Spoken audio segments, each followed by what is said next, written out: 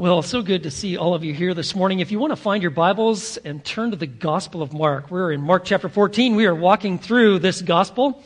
In case you're just starting to join us, we're in Mark 14. You know, every single person makes thousands of decisions every day. By the time you've already made it to church, you've already made hundreds of decisions. Anything from what you might wear, you're asking questions like what to eat, where to go, what to do. I mean, there's decisions that you're making all the time. Most of the decisions seemingly have very little effect on our life. You know, we just make a decision, we just kind of move on. For instance, you know, like, do you want fries with that? Should I watch this preseason game? Is it really as important as I made it sound to my wife? You know, those sort of things. Those are kind of meaningless stuff, right? But then, of course, there are some decisions, they actually have a lot of consequence. Some of the choices that you make are going to have some lasting effect. For instance, like, should I go to this school? Should I take this job? Should I marry this person? Those are extremely important questions and decisions that you will make. But there is one decision that just far outweighs all the others. It is absolutely the most important decision that you will ever make, and that is this. How are you responding to Jesus? The defining feature of your life is how you're responding to Jesus Christ. And it's very interesting, as we've made our way through the Gospel of Mark, we are here now at Mark 14, and we are seeing Jesus at the very end of his earthly ministry. It is just a couple days before the cross. And you will find that there were three different responses to Jesus that were prevalent, and we're going to see them today in Mark 14, that are exactly the same today. So let me introduce you to the first response to Jesus, and that is one of rejection. Take a look, Mark 14, beginning in verse 1. Now the Passover and unleavened bread were 2 days away, and the chief priests and the scribes were seeking how to seize him by stealth and kill him. Now, the Passover. Every Passover, Jews from around the Roman Empire would come and converge on Jerusalem. Jerusalem would swell up to 10 times its normal size. As you had those who were the worshipers of Yahweh, the one true God, would come and they would celebrate Passover. Passover was the basically like the Independence Day for Israel. Because you remember, when the people of Israel were in bondage in Israel, God had the angel of death come and pass over. And anybody's house that was not marked out with the blood of this lamb, why, they experienced the death of their firstborn. Those that took God at his word and believed and actually did this, their firstborn were spared. Those that did not, why, their firstborn died. It was this culminating miracle and event that led Pharaoh to say, enough, leave. And he cast out Israel, and they left.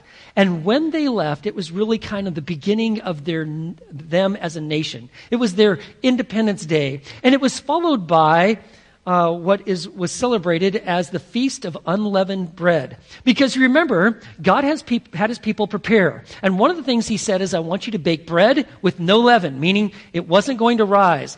Leaven symbolized sin. It was the idea that we're leaving Egypt without sin. We are following God.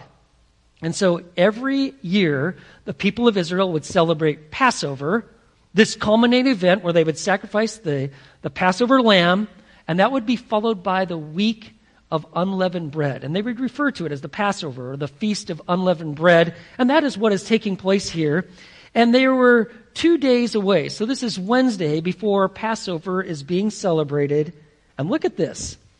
And the chief priests and the scribes were seeking how to seize him by stealth and to kill him. The chief priests, this was made up primarily of the Sadducees. You remember them? They were those that did not believe in the supernatural. And they hated Jesus because Jesus actually upended their financial operations they had turned the worship of God into. You remember how Jesus began his ministry and how he ended it? He ended it and began it by flipping the tables in the temple, clearing and cleaning it out, saying, you shall not make my house, my Father's house, a house of merchandise, because it is to be a house of prayer. You've turned the worship of God into some sort of religious racket where you're making money on it. And at a feast like Passover, this was a huge money-making operation. And Jesus said, you had totally missed it. This infuriated the chief priests. Furthermore, you've got the scribes. You see them there? The chief priests and the scribes. These were primarily Pharisees. They were the religious traditionalists, highly conservative, trying to follow every letter of the law, putting all forms of legalism on people. Plus, they had all these other traditions that they imposed upon the people. They were always looking down upon others. The Sadducees, the chief priests, the scribes, they had a hard time getting along with one another. But there was one thing they had in common. They hated Jesus. Jesus upended their religious prostitution of worship of God and turned it into some sort of financial gain. And furthermore, Jesus stood in the face of the Pharisees and the scribes and said, you guys are hypocrites. You're putting people through all this legalism. You have missed what the really true worship of God is from the heart, and you are keeping people from the Messiah. And he confronted them directly, and he was hated. And notice this. They wanted to seize him by stealth, secretly, and kill him. You see it? To murder Jesus. That was what they intended. I mean, I want you to know that they took strong offense at what Jesus said, how he lived, and what people he was calling them to. And they feared Jesus because he was so popular with the people. There were many people, in fact, just not long ago, that were calling out, Hosanna, Son of David, putting palm branches down on the ground and their blankets and coats. And Jesus is passing by and receiving this worship. And one of the things they feared is that the Roman Empire would come down harshly on them. You see, at Passover, additional troops were brought in from different parts of Israel to be in Jerusalem. And there had been some little uprisings before in the past, and Rome had quelled them quickly. The thing they feared most is that the people would somehow rally around Jesus, calling him the Messiah, and Rome would then just come down on them, strip away all of whatever power they had left, and they would be left with no power, no prestige, no religion, and Rome would say, enough with this. And so they were fearful. But there was something that you need to see here. They are not in control. What is the one thing they don't want to happen? Look at this, verse 2. For they were saying, not during the festival, otherwise there might be a riot of the people. We want to take him secretly in stealth, and we want to kill him. But the one time we don't want to do this is during the festival, during the Passover. That would be by far the worst timing. But do you want to see how in control our God is? You want to see divine providence put into play? That is exactly when Jesus would be crucified. The time they didn't want it. You know, they had about 3.5 years at any time, if they wanted to carry this out, and they had stated as such, to kill him, and they either didn't or couldn't. Sometimes Jesus absolutely just evaded them. But the other times, they just couldn't seem to pull it off. But now they've got a plan. But I want you to know that even their wickedness and their evil is still being worked by God in his sovereignty. But one of the responses that we see toward Jesus at the end of his ministry, and even today, is rejection. I will not have him. Whether it be kind of like a passive indifference, like, I could care less, total complacency. I don't really care about Jesus. It matters nothing to me. I'll do what I want. You want to follow him or worship him, whatever, could care less. Or there is just kind of like this active disdain and denial, a hostility to Jesus, like we see being played out in different parts of the world. Think of countries in Asia, North Korea, China. Look what's going on in Afghanistan, the persecution that's going, even if you should even think about following Jesus. Rejection of Jesus, that was actually one of the common responses. And we see it being played out here and even today. But let me give you another response to Jesus. This is just in stark contrast to what we see the chief priests and the scribes doing, and that is the response of devotion.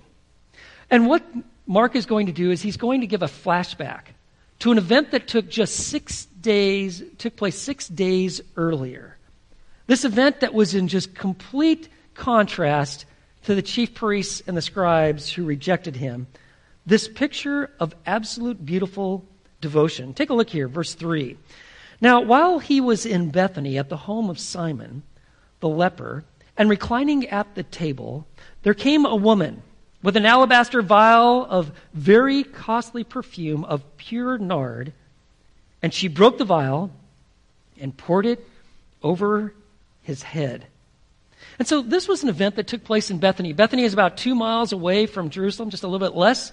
It is kind of one of the neighboring villages. During the Passover, this would be a community that would just be filled up with all of the many people that would come. This would be one of the places that they would stay. There is an event, a celebration, a banquet that took place on that Saturday prior to the final week of Jesus' earthly ministry. A celebration, a meal of great gratitude given to Jesus by a guy by the name of Simon. This is the only place in which he occurs in the New Testament. And notice he's referred to as Simon the leper. You see, he had had leprosy in his life. And to have leprosy would be perhaps one of the most devastating situations that could ever happen. This skin disease oftentimes even would affect nerves, would cause you to gouge like eyes out and wear fingers down and tear ears off. If you had leprosy, you were declared by a priest, you were unclean. You could no longer be in society. You couldn't go to the market. You couldn't work. You had to live outside, oftentimes in a community with other lepers. If perhaps someone encountered you, you were to actually put your hand over your face and call out, "Unclean, unclean." That was your whole existence, and that one word became your identity. There was no occurrence ever throughout the entire Old Testament of someone ever being cured of leprosy. And yet, when Messiah came, it was prophesied that he would be the one who would do just that. And that's what we've seen as we've even gone through the Gospel of Mark. A series of times where Mark actually cures those who have leprosy. In fact, remember he'd say, "Hey, after I cured you, I want you to go to the priest, you show yourself, and show that you are indeed clean, and be declared clean," because what it did is it put the Jewish elite on notice. Messiah is here. Simon most likely was one of those that Jesus had cleansed of leprosy. And as it would be, the least flattering nickname stuck. Simon the leper. But Jesus had healed him. And so he throws this feast. It's also recorded in the Gospel of John. We also find out that Mary, Martha, and Lazarus, the very same one that Jesus had actually raised from the dead. Remember, he had been dead for 3 days, and Jesus brought him back to life. Mary and Martha's brother. They were all at this feast because they also lived in Bethany. This was something that had obviously been planned, was going to have a lot of attention. And when Jesus came to celebrate the Passover in ways that perhaps most of them never would imagine, by actually being the Passover lamb, they have this feast. And notice what takes place. Verse 3, that while they're reclining at the table, this would be their normal posture. You'd have a low-lying table. You'd be leaning on one elbow. You'd be using your other hand to actually get food. And this is how they would have banquets, and oftentimes how they would eat. You find that there is this woman. John identifies her as Mary. And she comes with an alabaster vial of very costly perfume of pure nard. So these alabaster vials would be made of marble, and they would put the most expensive of ointments, oils, in them, like this perfume. And they would be kept there. Now, this would be an extremely valuable treasure. She has this, and she brings this vial. Now, this would be only used generally like for very special occasions, and you would only put like just a dot, just a little bit there. Just touch your neck with it. That'd be it. Maybe your hand. But she brings this vial, and notice it's an alabaster vial of pure nard. It's spikenard. It comes from this plant in India. And so it would have to be carried from India. And this was unadulterated, pure spikenard. And notice it says that it was actually she comes carrying this costly perfume of pure nard, and she broke the vial and poured it over his head. So she actually takes this vial, and everybody is watching. This is something that she had planned, she had prayed about, she prepared, she had been waiting for this day. And she takes this very valuable perfume, and while everybody is watching, she takes advantage of this moment at this feast, and she comes to Jesus, and she starts pouring it out, starting with his head. It would flow onto his beard, onto his garments. John says that she actually poured it even onto his feet, the feet of Jesus, and began wiping his feet with her hair. It's an unbelievable sign of absolute devotion. She breaks the vial to show, I'm holding nothing back. I'm pouring it all out on you. And this was sometimes even done for those who were dead. They have found in tombs outside of Jerusalem some of these long vials that had been used to carry expensive perfume and poured out onto the body. But notice what she's doing. She takes this alabaster vial of very costly perfume, of pure nard, and she broke the vial and poured it over his head. But notice how this is being responded to. I mean, they all know this is extremely expensive. As soon as she breaks that vial, you could have this incredibly powerful smell. Sweet, powerful, overwhelming. This makes Chanel No. 5 look like some sort of Walmart special. And they're watching this. They're seeing this in unbelief. Who is this? Mary. What? Oh my. You know, her brother had died, and she hadn't poured out all this perfume on the body of her brother. But here is Jesus, and she is doing just that. She breaks the vial, she's pouring it out, and it's nearly overpowering for all of those who are there, the smell, the scent. But it is overpowering by watching her actions. And they're all taking this in. You know, Mary is one of the fascinating people of the Bible. She's only referred to 3 times. The first time you find Mary, remember, she's at Jesus' feet. She is soaking in all of his words. Remember that in total devotion? Martha kind of getting ready for the dinner, pretty disturbed that Mary's not helping. But Mary's at the feet of Jesus, soaking in his every word. And then remember when Lazarus died and Jesus finally shows up 3 days later. Do you know where Mary is, where she's found? You find this in John 11. She's down again at the feet of Jesus. And then, of course, in this scene of tremendous worship, where do we find her? At the feet of Jesus. This is a deeply spiritual woman. This woman is an expression of absolute devotion to the Lord.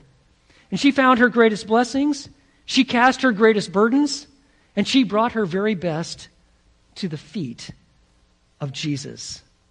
And you would think like people would just be like, whoa, what a display of devotion. But that's not what we find. Take a look. Verse 4.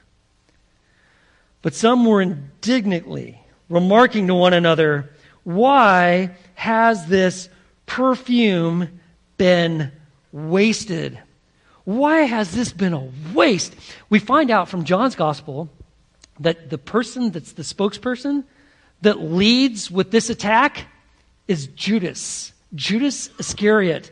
And all the other disciples apparently follow through and keep up with this. It's indignantly remarking. This is an interesting word because in the Greek, this was sometimes used for horses that were braying or snorting. And that's what they're doing. They're snorting, they're scoffing at her. They're scolding her. They're showing their disapproval. And they're being led by Judas.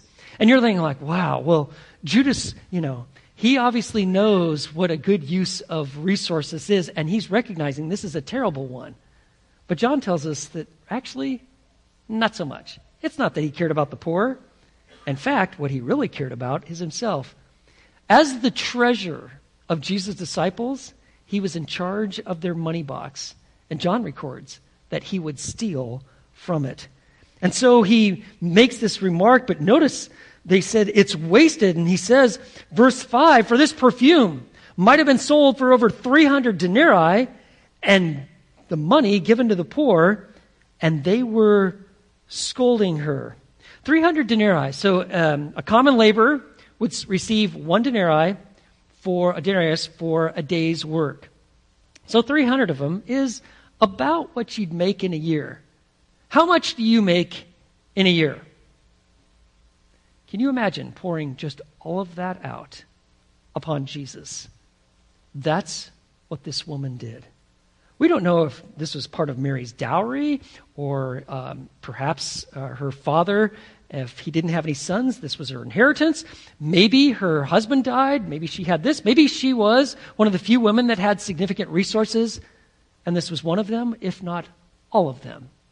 But she pours it out.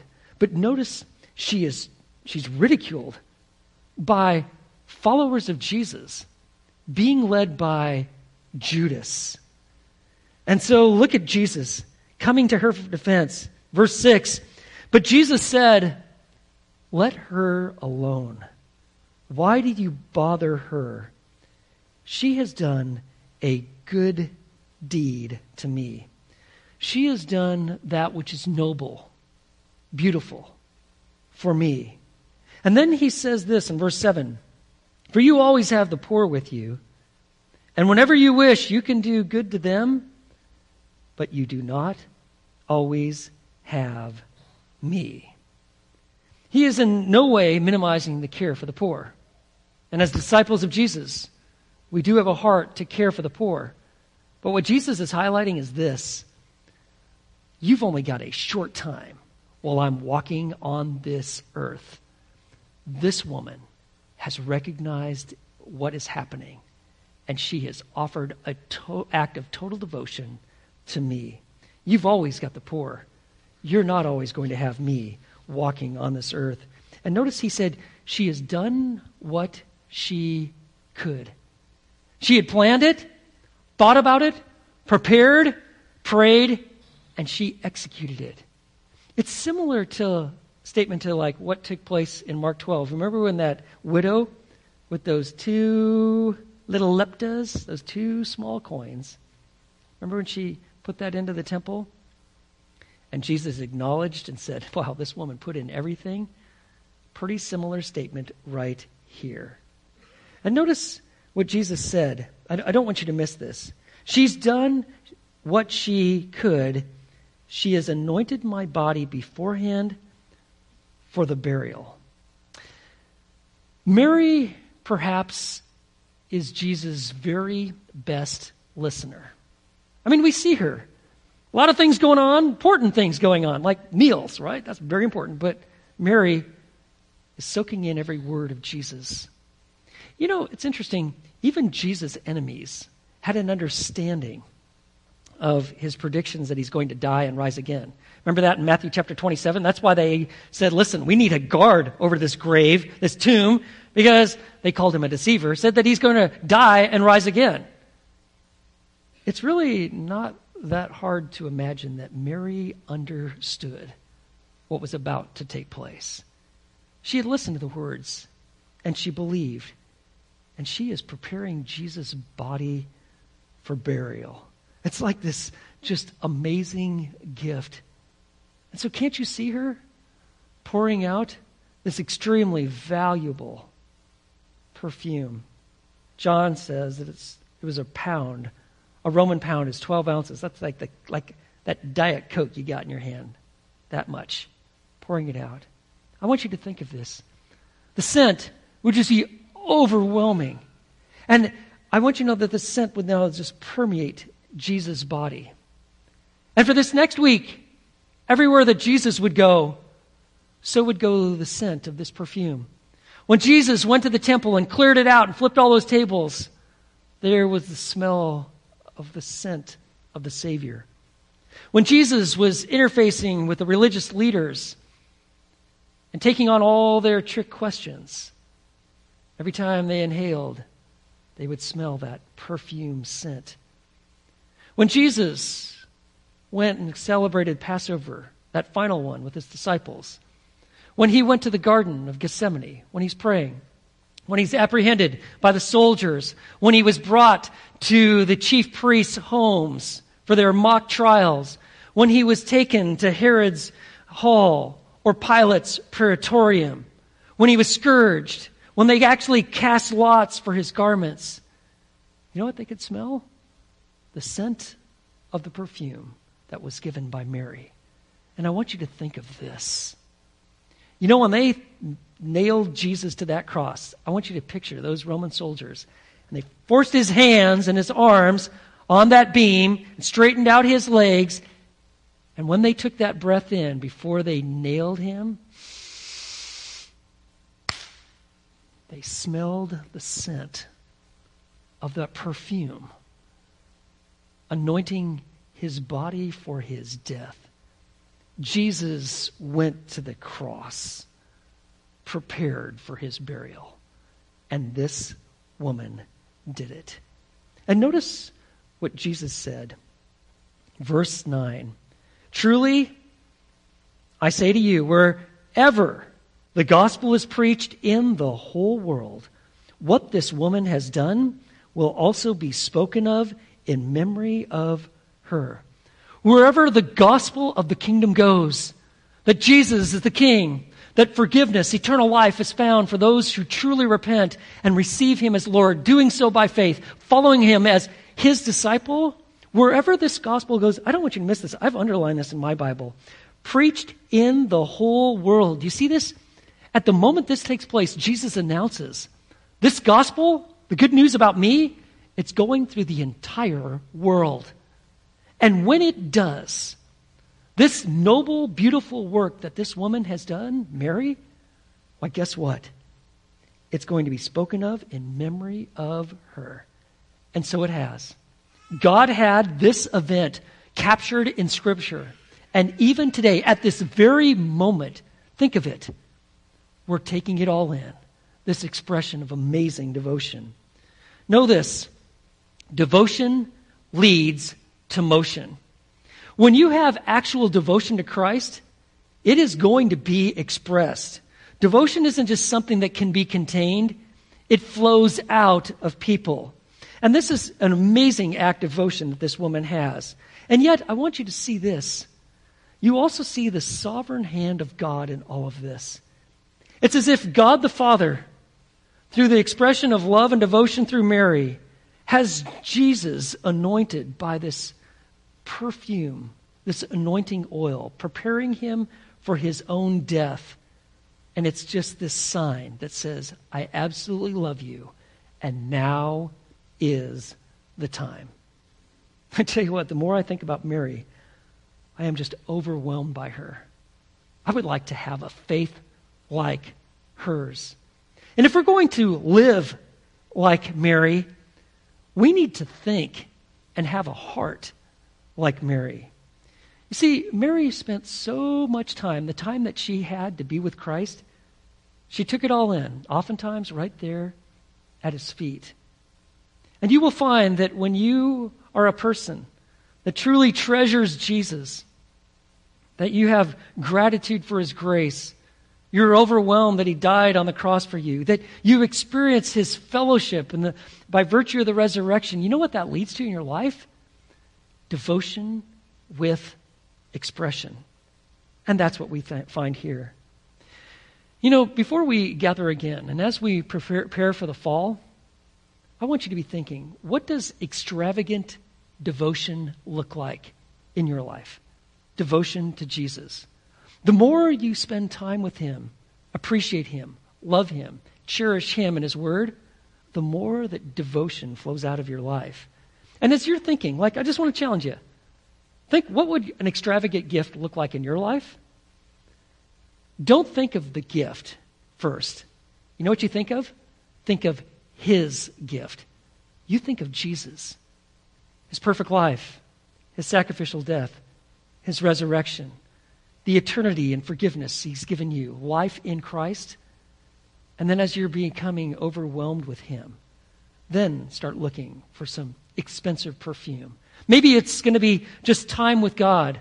Maybe it's going to be write a poem or a song. Maybe it's a financial gift given in His name. Maybe it's some sort of expression of service. But think about your life being poured out for Him. That's what we see in Mary. And if you're looking for what that opportunity could look like, I want you to know right after service, please just go down to the North Foyer. You'll see all these different ministries of our church where we're giving opportunity to express the grace of Christ, opportunities to serve, to give, to be connected. Consider what devotion looks like for you. And when we give ourselves with our finances and our service and our time and our experiences and our resources, you know what this is? It's worship. It's devotion. It's one of the expressions that you find in response to who Jesus is. You see, when Jesus' ministry ended, there were 3 different responses that we find. One was rejection. In contrast to that is devotion. But there is a third, and that is desertion. Let me give you one name. Judas Iscariot. Take a look. Verse 10. Then Judas Iscariot, who was one of the 12, went off to the chief priests in order to betray him.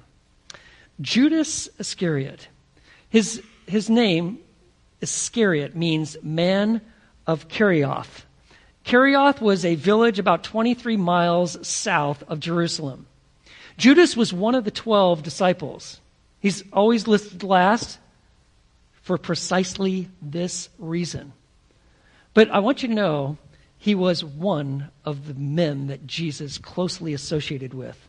All the other disciples were from the north part, from Galilee. Judas was from the south. Judas perhaps was the one that actually had a formal education. He was extremely trusted, and so much did he earn the respect of the others that he was the treasurer. He had the money box. When he spoke, like we saw just even earlier, and started mocking and scolding Mary, guess what? The other guys, you know what? We respect Judas. He's the real deal. We'll start tearing her up as well. And they did. Judas Iscariot. He very likely thought that Jesus was his perfect opportunity. I mean, think of it. Jesus had selected him. He never came to a place of devotion or actual belief and trust, but he really thought Jesus could do some things for him. For instance, if there was anyone that could bring a sense of prestige, to make him wealthy, to experience all kind of power, his dreams of authority and control and widespread influence and commanding respect, I want you to know he thought Jesus might just very well be that guy, because after all, people were calling him the Son of David, and he actually took that title. He was doing miracles. I mean, think of it. Why, people were like, whoa, only God could do this. This is looking really good for Judas. Judas, like all of the disciples, probably thought that when Jesus establishes a kingdom, and they thought it was coming real soon, why, they're going to have some of the top spots. This is great! And Jesus picked me for it. But you know, there's some things that really started to bother Judas. He was realizing that, yes, he's a king, but he seems to be a king that's reigning in the hearts and the lives of those who love him. He's not really spending a lot of time focusing on the physical, political kingdom, which Judas was especially interested in. There's a physical kingdom coming, but it all begins with this spiritual kingdom of him reigning in their hearts. And furthermore, Jesus isn't preparing armies, or at least not like he was expecting. And furthermore, Jesus takes this act of worship, this expression of absolute devotion from Mary, and instead of rebuking her, he receives it and defends her. That was just too much for him. But there was one thing that really probably got to Judas about Jesus, and that is he keeps talking about his impending death. Jesus keeps talking about him dying. Why, he wants him conquering. What's this about death? Judas sees this isn't going in the direction he wants. And so he's got to salvage the situation. He's going to trade him in. He's going to betray Jesus. And so notice what he does. One of the 12, it's hard to even read those words. One that was with Jesus, one of the 12 that had been sent out, been commissioned, saw the miracles, experienced the love, all the grace, feeding in the 5,000, raising the dead. One of the 12 went off to the chief priests. He knew those that wanted to kill him. So he went to the chief priests in order to betray him to them. And look at this. The chief priests, they recognized him. Oh yeah, probably one of the most important guys that Jesus had. Verse 11. They were glad when they heard this and promised to give him money. And he began seeking how to betray him at an opportune time. Matthew records that the exchange was this. This was the contract. I'll betray him. We'll make this covert. I know there's thousands and thousands of people all around, but I'll find the place where it'll be stealth, not a lot of people, not a lot of drama, and I'll turn him over. And you know what the price was according to Matthew? 30 pieces of silver. To give you context, 30 pieces of silver was the price that was given if a slave was accidentally gored to death by an ox. About 4 months' wage. It shows you how very little Judas thought of Jesus and how little the chief priests thought of the Messiah. And so he went out to begin looking for an opportunity to betray him. You know, even in this, do you see God's complete control? Do you know who selected Judas? Jesus did. Judas didn't volunteer. Jesus picked him. Why? Because God is fulfilling all of the prophecies of Scripture. Like you see in Psalm 41 or 55 or Zechariah 11, it is prophesied that the Messiah is going to be betrayed by one of his own, a dear friend. This is God's sovereign display of providence in the midst of the most evil act ever perpetrated in humanity. You know, if God is so sovereign in this kind of evil, when we look at the evil in our world, remember this, even though we may not understand it, God is accomplishing his purposes. He is good, he is almighty, and we can trust him. And remember this, those who reject Jesus, they'll always find friends when people desert him. And the deserter, like Judas, he shows up, and guess what? The rejectors are really happy to have him. You know, one of the responses to Jesus that we see today is desertion. In today's culture, you've got people walking away from Jesus, starting their own movements, shredding the scriptures, reinterpreting them. People that are denying him. Once said, oh yeah, I was a follower, pastors, musicians, big-time celebrity followers of Jesus, so to speak, and now completely denying him. I want you to know that desertion is one of the responses to Jesus. But I've got good news for the rejectors and the deserters. There is what is called the gospel. God rescues people from death, spiritual death, and gives you life when you will truly trust him for who he is. You see, God is taking all of us who were once rejectors, some of us even deserters, and bringing us to a place of devotion, of absolute love for him. Devotion is the dynamic and diamond of discipleship.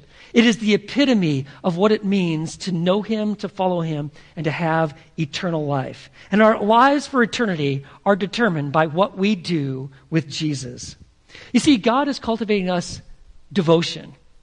And I want you to know that there's been acts of devotion that are expressed in deep and significant ways all the time because Jesus is at work in his people. Like at Fellowship Bible Church, we have people that are expressing deep signs of devotion to Jesus.